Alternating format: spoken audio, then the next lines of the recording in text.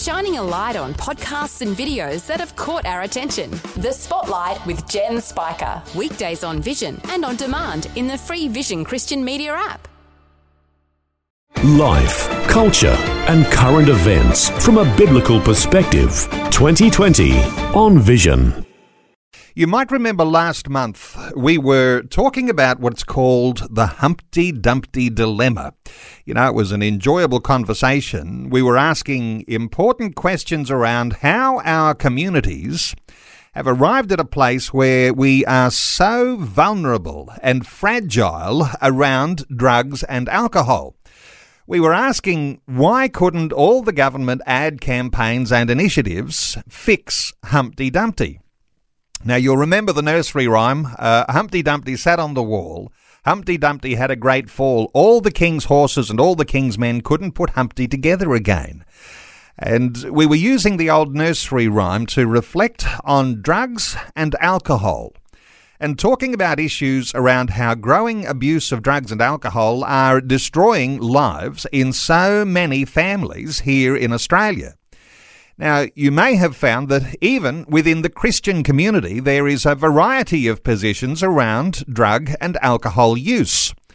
But most would agree that Christians, being salt and light, aspire to a safer and healthier place for children, for youth, and for families. Well, back with us today on the front line of community educators around drugs and alcohol is Shane Varcoe, the CEO at Dalgarno Youth Institute. It's one of 270 plus members of the World Federation Against Drugs. And Shane, always such practical and insightful comment around the issue. Shane Varcoe, special welcome back to 2020. Oh, thank you, Neil, for having me back again. Always appreciate it. Hey Shane, just let's recap some of the things we were talking about with the Humpty Dumpty dilemma, because what we want to talk about today, really good practical things, especially for parents and for young people. But let's come back to the Humpty Dumpty, sitting on the wall, having the great fall. Let's talk about that. The connection between that nursery rhyme, which no doubt you've been talking about endlessly ever since you introduced it. Just give us some insights here into the challenge of the dilemma that we have so far as drugs and alcohol with children and teenagers using that nursery rhyme. Yeah, look, as I said previously, it's an incredible inventory of a lot of the issues that are attending the current culture, and particularly it affects families and the emerging generation. And as you said, it's quite remarkable in its scope. And I think for the biggest concern for us is that it's to borrow another analogy, a chicken and egg thing, which comes first. And I think, psychosocial fragility, emotional fragility, anthropological, sociological fragility, whatever, spiritual fragility, whatever term you want to use, is a very real and growing phenomena. And there are clear elements that contribute to that, and some are known in the psychosocial space, but others are not looked at or embraced properly because they've not looked at it from an anthropological perspective, which includes spirituality and belief systems and ethics and worldviews. So I think we're seeing a generation being, particularly the last two generations, but this last one generation now is being raised with a deliberate excising of the anthropological importance factors that often contribute incredibly to the formation of the human psyche. And I think once those things are excised from the marketplace, then young people have basically got a hand tied behind their back when it comes to understanding what it is to mature, to grow, to become resilient, to embrace a narrative that can help them sustain good mental health, good emotional health. And I think those realities are really concerning. And you mentioned, obviously, the Christian worldview, the religious worldview space. That is an incredible contributor to that. And the evidence around this is quite remarkable in the literature as well. So it is a concern. And I'm obviously, the alcohol and other drug issue then becomes the self-medicating mechanism that tries to alleviate the issues that present because of those other lacks. And more importantly, the angst that is generated because of that often gets medicated by a growing perception that illicit drugs and/or legal drugs are somehow a legitimate means by meeting the need, as it were, the felt need, which, of course, only adds to the burden and problem as it goes round and round. Okay, well, I know that you like to talk about the idea of meditation before medication, and we might get to that, but let's stay with the nursery rhyme just a few minutes longer, because I remember just how good a conversation that was we had about Humpty Dumpty, and I remember we were asking the question, did Humpty fall or was Humpty pushed? And that stimulated a lot of interest with listeners. But there was another question that came to light here, and that was, how did Humpty get onto the wall in the first place? And I think that while we talk about having resilience for teenagers, for children and teenagers around drugs and alcohol, this is where we're talking here in a more common sense, practical way, is how do you stop Humpty from getting on the wall? So if you've got teenagers or young people who are at risk of falling because of the drugs and alcohol issue, you've got to come back to these sorts of values that are formed in the young person so that they won't actually get onto the wall in the first place. Is that a good way to think about that nursery rhyme? Yeah, look, I think that's got value and a very, very good sort of way of approaching it. So the argument in the secular space, particularly, is that, and this is a narrative that's emerged, and I think erroneously over the last probably 25, 30 years. It never used to be as strong, but certainly it's a 20th century construct. Is that you hear it ad nauseum. Teenagers rebel. They're going to rebel. They're just going to rebel. It's part of the development of their personality, their brain development. Now, there's actually truth in that. Well, not truth in rebel, but there is a design component that requires the emerging adult to identify themselves as independent from their familial context, to find their own identity, their significance, all those kind of things. They're a part of that. But they don't find that in a vacuum. And that's the difficulty with the secular 20th century construct, is that there is no framework to do that in. And I find that fascinating because you look at the science, and we've actually delved into this in our Humpty Dumpty Dilemma Resiliency Building sessions online. We've actually dug deep into the science on this. And the evidence is clear that the human brain, and not even considering the mind, which is another concept I won't go into today, it's quite complex, but the human brain is actually built for reward and exploration, but it can be hijacked by rebellion and experimentation. In other words, you've got the difference between building, if you like, using that analogy, building a wall of solid construct to build on, or simply climbing up on a wall to experience a thrill, are two different animals, and one ends badly most of the time. And we weren't designed to actually do the experimentation and rebellion. We were designed for reward and exploration.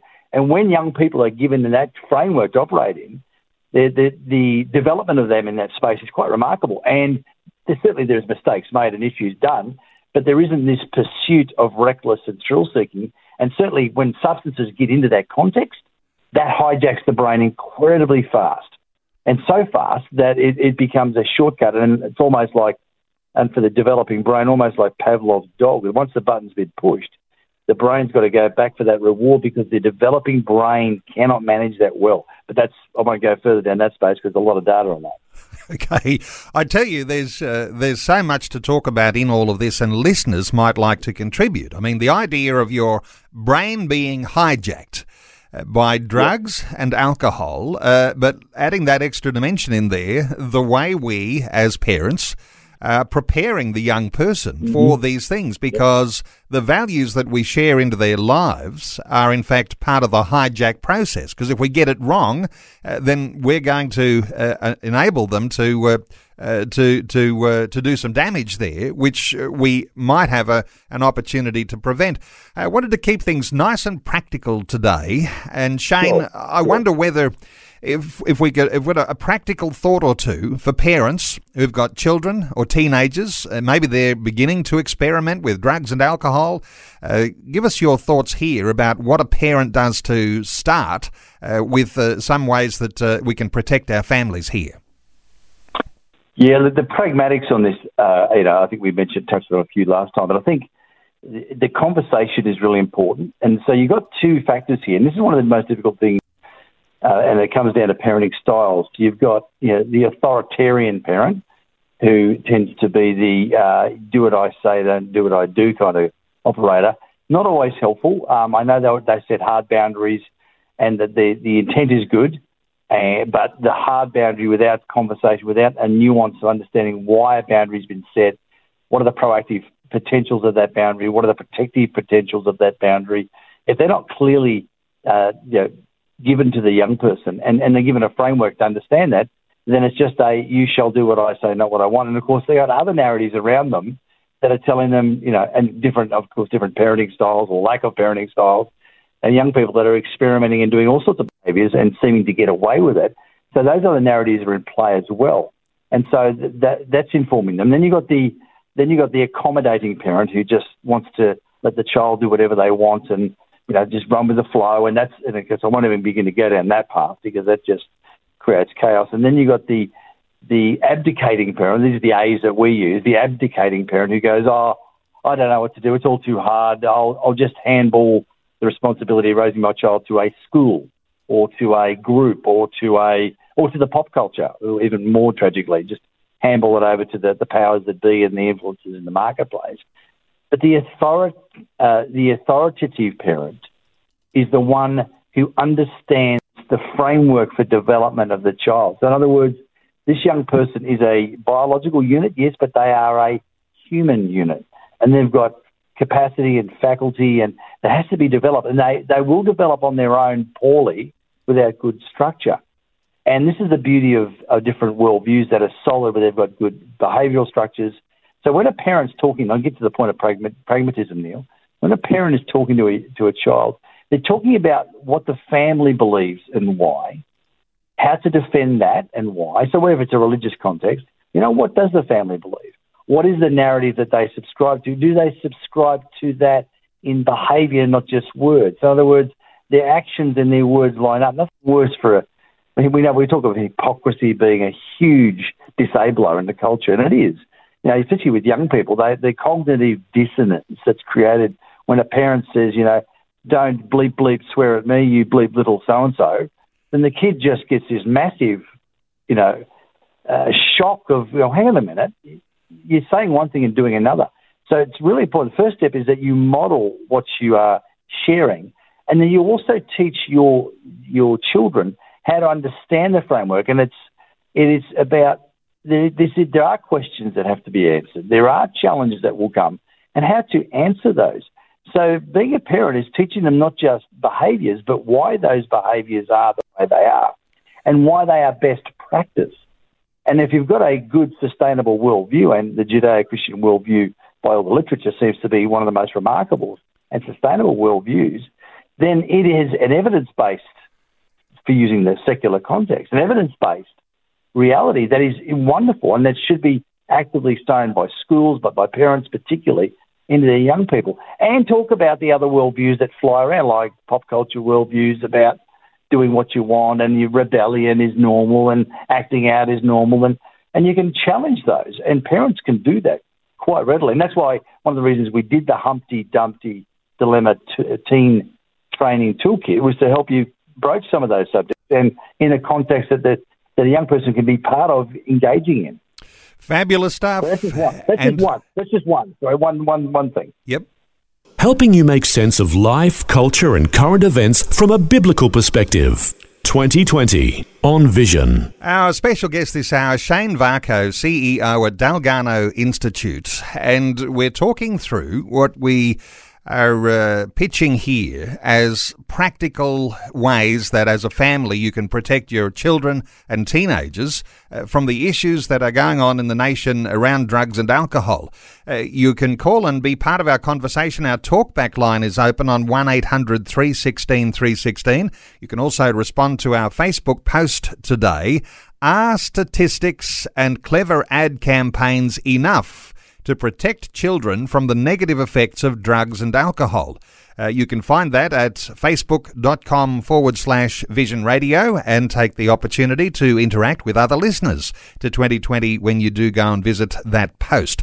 A couple of thoughts here, Shane, as we continue on. Stanley says no to the question, are statistics and clever ad campaigns enough? He says, no, we the parents need to lead by example. Society can't and won't. My children get the example in life first from me. Much more is caught than taught. That's a sort of, that takes us on, doesn't it? From just having the conversation to actually being the living example. What are your thoughts for Stanley? Oh, look, I couldn't agree more. I think the principle of learning, I would just did put together a PowerPoint for a UN issue program that we're contributing to, and we're going to go beyond data and statistics. So it's important to have those, but again, catching something, is really, really important. So we have a difference between, and we delineate between what we call data, information, education, and learning. The three different steps, and information is important, as we just talked about, and so it's an alerting and becoming an awareness. But education is about informing and instructing, but learning is about adapting and application. And I think that's one of the problems with a one-dimensional component. Is if you just have data flying around, it's not going to have the impact. It can certainly alert and give some information, but it's not going to change behaviour. That's where the modelling is important. And it's interesting just to juxtapose illicit drug use with the tobacco issue. When a society chooses to create a narrative around a product, around a substance that is protective as well as prohibitive, what it does is it informs the entire culture that this is not acceptable for a whole bunch of reasons. Not about judgmental behaviours and about accusation. It's when the entire government, education and media system, as we see with tobacco and the Quit campaign, there's one message, one focus and one voice. Now, when that's in play, that makes it a lot easier for the parent and the family member and the community to engage that messaging. But when you've got cognitive dissonance in the marketplace, one group say, illicit drugs are overly bad for you, but you're probably going to use them. And, weed isn't that bad and blah, blah, blah, blah. When you've got that in place, that creates a space where the young person goes, well, I'm confused. So what is the model? And then as Stan has indicated, if the parental model and the familial model is safe and there's love there and there's protection, and the child and the emerging adult feel that they are connected in, and this has value and it makes sense to them, then the other narratives in their peer setting and the culture won't have the impact that they can possibly have. Okay. But when you've got the culture and the family working together, it's a powerful move, which is what they've done in Iceland. We can talk about that later. So the Quit campaign was very powerful because it had one message, and it has worked fabulously well here in Australia. It doesn't mean that some people don't smoke, but it has worked so well. Hey, let's take some calls, and 1800 316 316 to join in our conversation today. Let's hear from Caroline in Western Australia. Caroline, welcome along. Hello, how are you? Very well, Caroline. What are your thoughts for our conversation? I was just thinking, I saw an ad years and years and years ago, and it showed it was all about marijuana and the damaging effects that it has. And the reason why the ad was being shown is to say there is hemp and there is marijuana. All marijuana is hemp, not all hemp is marijuana. And now hemp is used to make clothing, paper. It's used in so many industries. I was in the shops the other day and I was looking for something to help with some pain management. And I looked and I saw a shelf. On the shelf it said hemp seed oil. And it's just being sold in the supermarkets. And I thought, we wear it, all those sorts of things. And I went, in California it's legal to smoke marijuana and do all those sorts of things. And my very first thought was, that is a pitcher plant. California is a fly, and they've fallen in there. It's such a slippery slope. It is all about education. It's not just about education. You've got to listen to what God has to say. He doesn't speak specifically in his word about it, but you've got to be educated yourself. You've got to slow down your thinking. You have to find out. You know, like the Bible says, seek, knock, inquire, find out. And I'm just thinking, if like hemp seed oil is sold in the supermarkets, that's fine. I understand the science behind that and why it's okay. But then if we have children and they see that, they go, how come drugs are bad, marijuana's bad, opioids are bad, heroin's bad, oxycodone, people get addicted to that. But how come mummy when you're sick, or daddy when you're sick, or grandma or auntie or uncle when they're sick, they can take it? It's all about degrees. And Caroline, you're making some great points there. Let's get a thought or two from Shane on what Caroline is sharing. Oh, Caroline, I couldn't agree more. I think, and if you go to, just for your own purpose, go to the Cannabis Conundrum on our Dalgarno website. We've been addressing this issue for 6-7 years now. Now, without going into a long monologue on this, because it's quite complex, they're basically the hemp plant, and hemp is essentially the cannabis plant that has less than 0.3% THC, delta-9 tetrahydrocannabinol, which is the psychoactive ingredient which makes you high. There's lots of cannabinoids in cannabis, and there's depending on who you talk to, 80 and 120. There's about 400 compounds. It's a complex plant. As far as a medicinal plant, as medicinal properties, it's very, very limited. I can't go into it right now. This is one of the big games being played at the moment. And you're right, the cognitive dissonance in the marketplace is breathtaking. These seeds, these hemp seeds and CBD oils are currently not regulated. And now they don't get you high, but unfortunately there is no science backing this at the moment. There's no real science. The only medications that have got TGA and FDA approval are Sativex and Pedialex. Now, Pedialex was produced by GW Pharma, specifically aimed at Dravet syndrome epilepsy, which is a really nasty form of epilepsy that children have that makes them fit awfully, and it's terrible. But this is a pharmaceutical product. As you mentioned, opioids are doing more harm than other drugs because they have been exploited and they are being misused. And that's when you misuse a prescription product, that in fact is the only time you can use the term overdose, because you can't overdose a dose that's never been dosed in the first place. Sorry for the funny words there. Yep. But the problem is cannabis is now being marketed as a panacea for ills, and the science is frightening about this.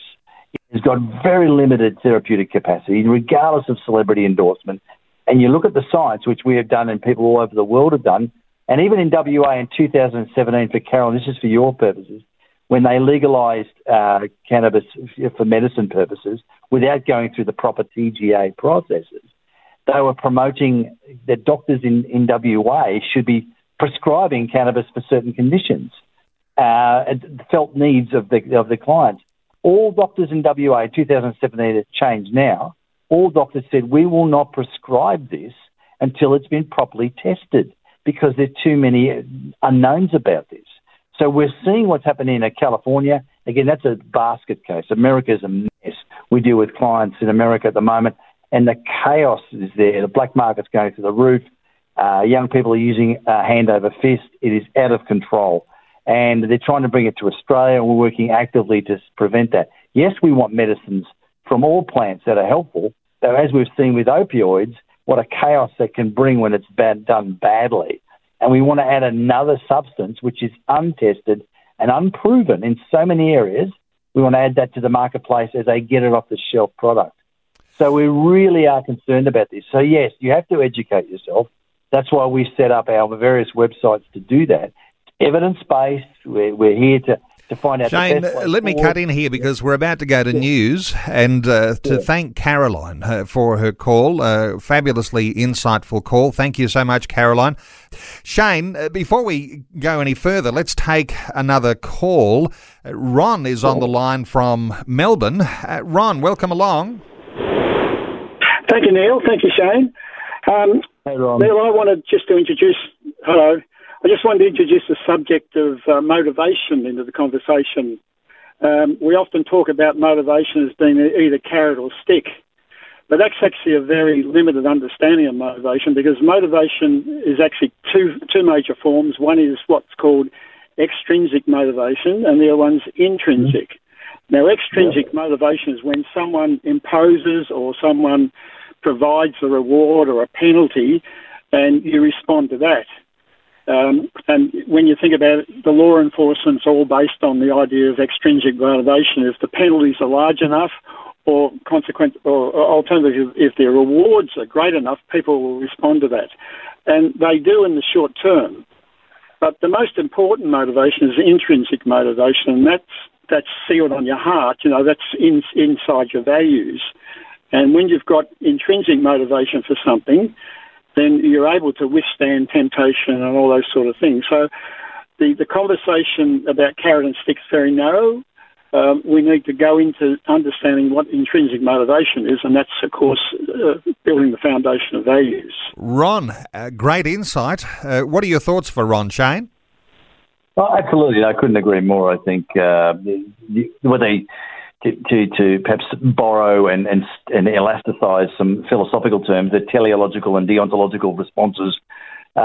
Getting complex here, but yeah, you're right. I think it's like we talk to footballers and sports people at different settings that I've been in, and we talk about their behaviours and conducts during the year. For example, they whilst they're training, whilst they're professional, whilst they're in season, they work hard. They keep strong regimens.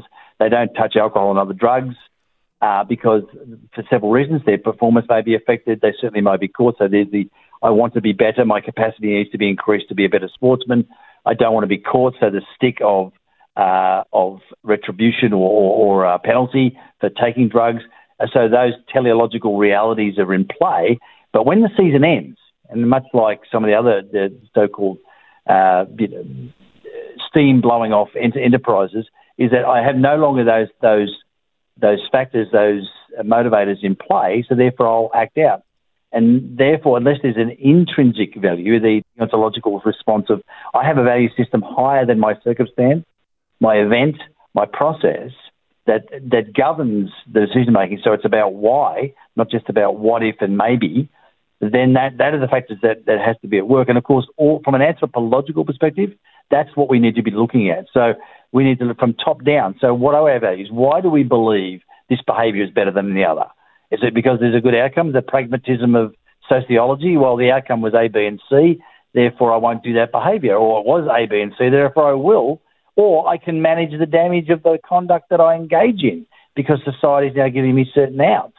So if that's the only reason, then experimentation becomes, and rebellion becomes the order of the day. It's what can I do and how much can I get away with, as opposed to what is best practice, what is going to be the most helpful for me and for others, what is going to build my capacity, my humanity, my agency as a human being that's going to make a difference.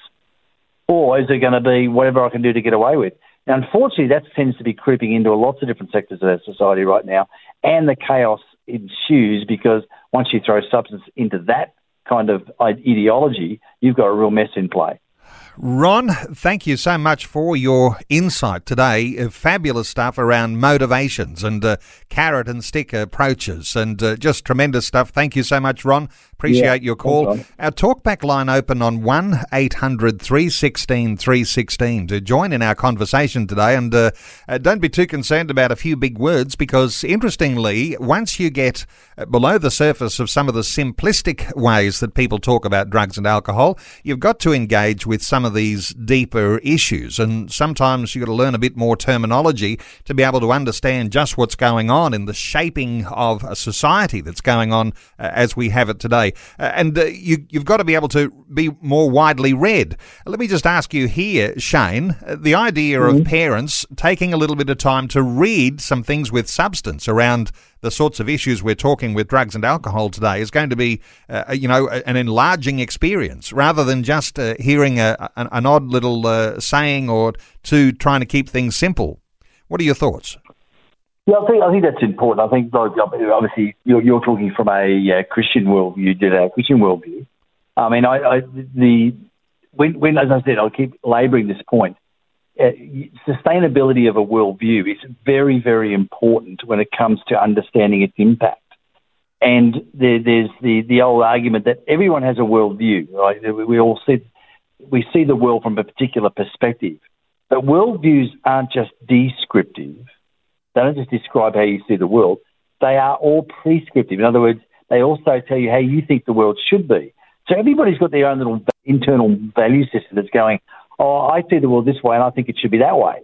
Now, that's fine, but then you have to ask the next question. What's informing that little experiment you've got going on there? What's informing that? So for a worldview to be actually a sustainable worldview, it must have four components. And as Christians or Judeo-Christian followers, then you have to understand origin, meaning, morality, and destiny. Those are the four things that make up a sustainable worldview. So you have to be able to explain where their worldview came from, what are its rules and regulations, does it give meaning, and where does it end? So those factors are important. Now, as I understand from a Judeo-Christian perspective, certainly the Bible gives that incredible and sustainable perspective, and it's been one of the most assailed and one of the most scrutinised documents on the planet, and it still stands. So from an anthropological perspective, the Bible is incredibly good, but how it's engaged and employed in the current context is really important as well. So it's good to read, good sociologists and good anthropologists. I can recommend a couple of good books that may help. The Victory of Reason by Rodney Stark, who's one of the world's leading sociologists out of Berkeley. The Victory of Reason, it's a brilliant work. And the other one, Dr. Vishal Mangalwadi, who wrote The Book That Made Your World, and he's an Indian philosopher. And it's an exceptional work as well from a historical as well as anthropological perspective. Now, these two books on their own, there's dozens more that are really helpful to understand the worldview that you may be imbibing in is actually sustainable. And just, if I may, Neil, I mentioned before about Iceland and what they've done. It's fascinating to watch a secular culture like Iceland, which is ostensibly one big family. Let's be honest. That's why the model is difficult to replicate in bigger issues. But Iceland, 20 years ago, had a major problem with alcohol and other drug issues with their young people, particularly alcohol. You've got to understand Iceland is a very cold and very dark place for most of the year, and boredom is a huge issue. So without going into all the intricacies of the Icelandic model, but what they did, and I want you to listen to the mechanism they put in place 20 years ago. So this is not a quick fix. But what they wanted to do is recalibrate their society. They started with, one, family unit is important. How do we keep families together and talking? So creating environments where families had to talk. Pragmatic things, this might be a little hard to swallow, but parents were required to know where their children were at all times, number one. Number two, that there must be one parent in the house at all times when the child is home, when the child comes home. Three, the parents have to know what they're involved in their child's schoolwork. Number four, there was a curfew for young people at certain times of the year and days, so they couldn't be out without parental supervision. Now, these seem to be quite erroneous, onerous kind of mechanisms, but this is what they did. Now, they're also, at the same time, that's your stick, but the carrot was helping families engage with their young people, parenting courses online. They gave the young people, this is a big deal, they gave them, they had to be involved, encouraged them, to be involved in a musical instrument or a sporting club or a hobby group, and they gave them free, basically what they call leisure cards, so they could engage in those topics or subjects free of charge. So the government paid for that. Now, all these factors, plus a few others, if you look at that from a biblical perspective, then you've got engaged parenthood, solid values, clear boundaries, protective behaviours, accountability, and involvement and nurturing of relationships. And what they've done is the secular group have taken that and just implemented that. And in 20 years, they have seen a plummeting of not only alcohol and other drug use, but obviously the aberrant behaviour that associates with that. Well, that's amazing. Remarkable. Because that is staggering. Yeah. So the Iceland story, and for those looking for practical tips today, that's certainly a practical example of how you can turn around a nation, but those sorts of things can work so well turning around your own family. And so this is, it's got a micro meaning. It's also got this macro application as well. Great for looking at some of those things. So knowing where your children are at all times, having a parent in the house, parents looking out for their children's schoolwork, having a curfew in place and encouraging your kids into hobbies and music, and even the government paying for those things. Incredible stuff. Hey, let's take another call. David is on the line from Perth in WA. Hi, David. Welcome. Yes, good morning to both of you. Thanks for bringing such a good conversation to the airwaves. I've got 2 points today. 1 point with the mental health profession I've been speaking with is that, to break it down very simply, there's no such thing as a drug and alcohol problem, but only a mental health problem. Because if you address the mental health problems, people tend not to be driven towards things of self-medication, alcohol, and acting out with drugs. If the environment's there, you've got a good environment, and doing the right things for your children. So we've got mental health, David. What's the second point you wanted to make? Well, the second point we're talking about is that there's this idea of what, for want of a better word, we might use a different word in our faith, they call the primordial brain. So the primordial brain tends to want to belong to a tribe.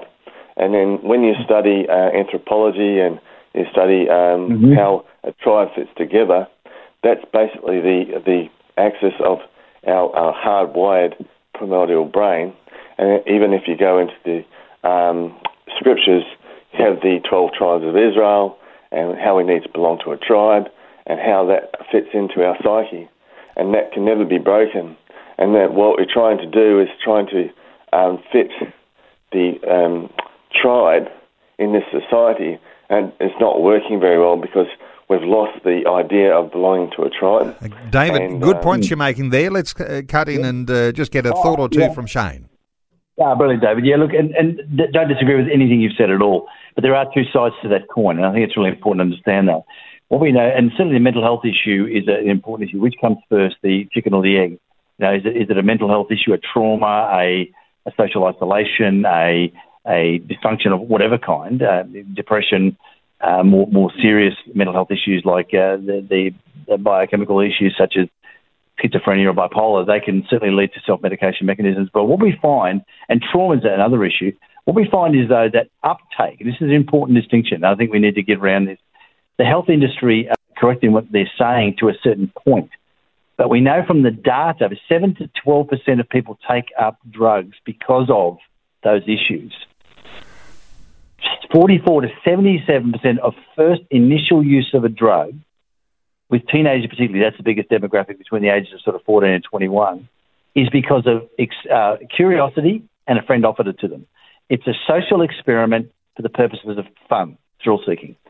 So, and then the argument is that's not a mental health issue. That's a values/reward/ experimentation versus exploration issue. And you're right in that context. So we need to have better frameworks that help the young people develop. And that's where the meta-narrative comes in, a sustainable meta-narrative. And the tribal issue, which is fantastic, we also know from the data, is that we're created, I would argue, from the biblical perspective, the Judeo-Christian worldview, as I understand it, it's the only worldview where we have a community in play before time and space was in play. It's the only religion and the religious framework that has a trinity in play before time and space. Love, and community were in play before creation. So it is part of the DNA of the God of the Bible to create family and community. And therefore, that's why it's hardwired into it from that context. And that makes a lot of sense from a spiritual, theological perspective, and of course from a anthropological perspective, it does as well, because that creates the environment for values, for behavioural expectations and protective behaviours, because it is about family, it is about community, it is about tribe. And of course, the tribe must have a shared set of agreed upon values. And that's the single biggest problem with an individualistic culture that denies any final authority. It says, no, what I feel and what I think and what I want matter, and everyone else can basically nick off. I'm going to do what I want to do. Now, that means you've got social isolation, you've got breakdown in relationships, mental health grows, you've got a breakdown in meta-narrative, mental health issue grows, and you can see what happens. There's a snowball effect. Now, this all comes back down to this fundamental issue which you've just raised, and I think we need to be careful about siloing, which is what people do. The criminal people silo into a crime issue, the enforcement. The mental health people silo the issue into a mental health issue. The religious people silo into a religious issue. What we need to do is understand that as a whole, all these things are interconnected. And ultimately, we need to understand that from that big perspective. If we're going to stop Humpty Dumpty being fragile, Humpty Dumpty falling, and certainly if we're going to repair Humpty Dumpty, we need to be able to do that collectively. David, thank you so much for great insights this morning. 1800 316 316, although we are running short of time. Hey, we are running short of time. Let's see if we can draw some loose ends together here. And so far as these practical things, we started off, Shane, saying there has to be a conversation. The conversation is important. This is a parent child, teenager conversation. We said just how important that is. We talked about different sorts of parents. We've talked about a number of different areas, and I loved your illustration about the Icelandic model. And while it might seem like, oh, why are we talking about people in Iceland?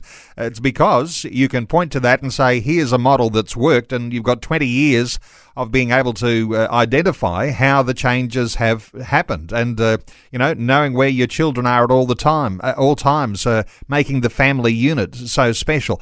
These sorts of things are incredibly important, and so if we're topping off and drawing some loose ends together, what are a final thought or two that you might have for parents who are saying, well, my teenager is experimenting with alcohol and with drugs now? Any final thoughts here? Well, again, that's a difficult one. Intervention is a different animal. Again, Neil, that's another conversation. But yeah, certainly further pragmatic issues. Meal time, I said it last time, say it again. The evidence is clear. At least 3 to 4 meals together a week as a family with no devices. Very, very important. Conversation openers. Having a broader group of connected families and or community groups. Rodney Stark, the author of The Victory of Reason, also co-wrote a book with Bainbridge called Religion, Deviance and Social Control, which was a textbook for most universities in the 90s. It was brilliant. And he looked at how religion impacts deviant behaviour in a positive way. And he noticed that parents in that context, if there's meaning, good family, and a family that's caring, engaging, protective, not controlling and manipulative and dominating, but actually authoritative, not authoritarian, engaging, and you've got a good community group. Kids are involved in sport. This is all the anthropological data, by the way. Kids involved in sport, but more importantly, because sport has a performance indicator involved with it. In other words, we all want to be part of a club, but in the end of the day, if it's a sports club, it's still the depth of your involvement what's the word I'm looking for? Affected by your performance. But what they found was communities of faith, young people involved in families involved in communities of faith, were far more resilient, far less likely to do drugs and alcohol. And finally, the biggest one, and again, we're hitting it again, meaning.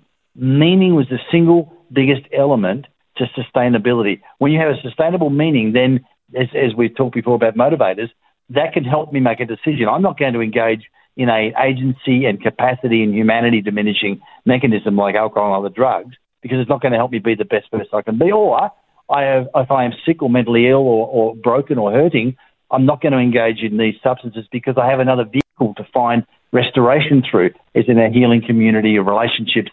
So it's really important. Meaning, community, family, values, are all intricately intertwined. And that helps Humpty not climb the wall. And when he's up there, if he is up there for some reason, help him brace himself against the push, and he's unlikely to fall. Now, these are all clear evidence-based bits of data that any family and church group can involve themselves in, and they should be doing so, Neil. Well, one thing is affirmed absolutely today, and while Dalgarno Institute isn't itself a Christian organisation, you've affirmed something really amazingly important today, and where you've been able to identify that the Christian faith that so many of our listeners hold is absolutely sound, it's solid, it's substantial, it's a way that you can form that foundation for your family, so for your children, for your teenagers, and rightly modelling those behaviours and having the conversations about these things helps to form the values in our young people that are going to give them the resilience to be able to resist the challenges that are coming and all of those messages that are coming through every form of media, and especially social media today, significant things coming against our children. Hey, great getting insights. I've got 2 websites to mention, and I know that we always like to favour one over the other, but some people will say, who is this Dalgarno Institute? I need to get in touch.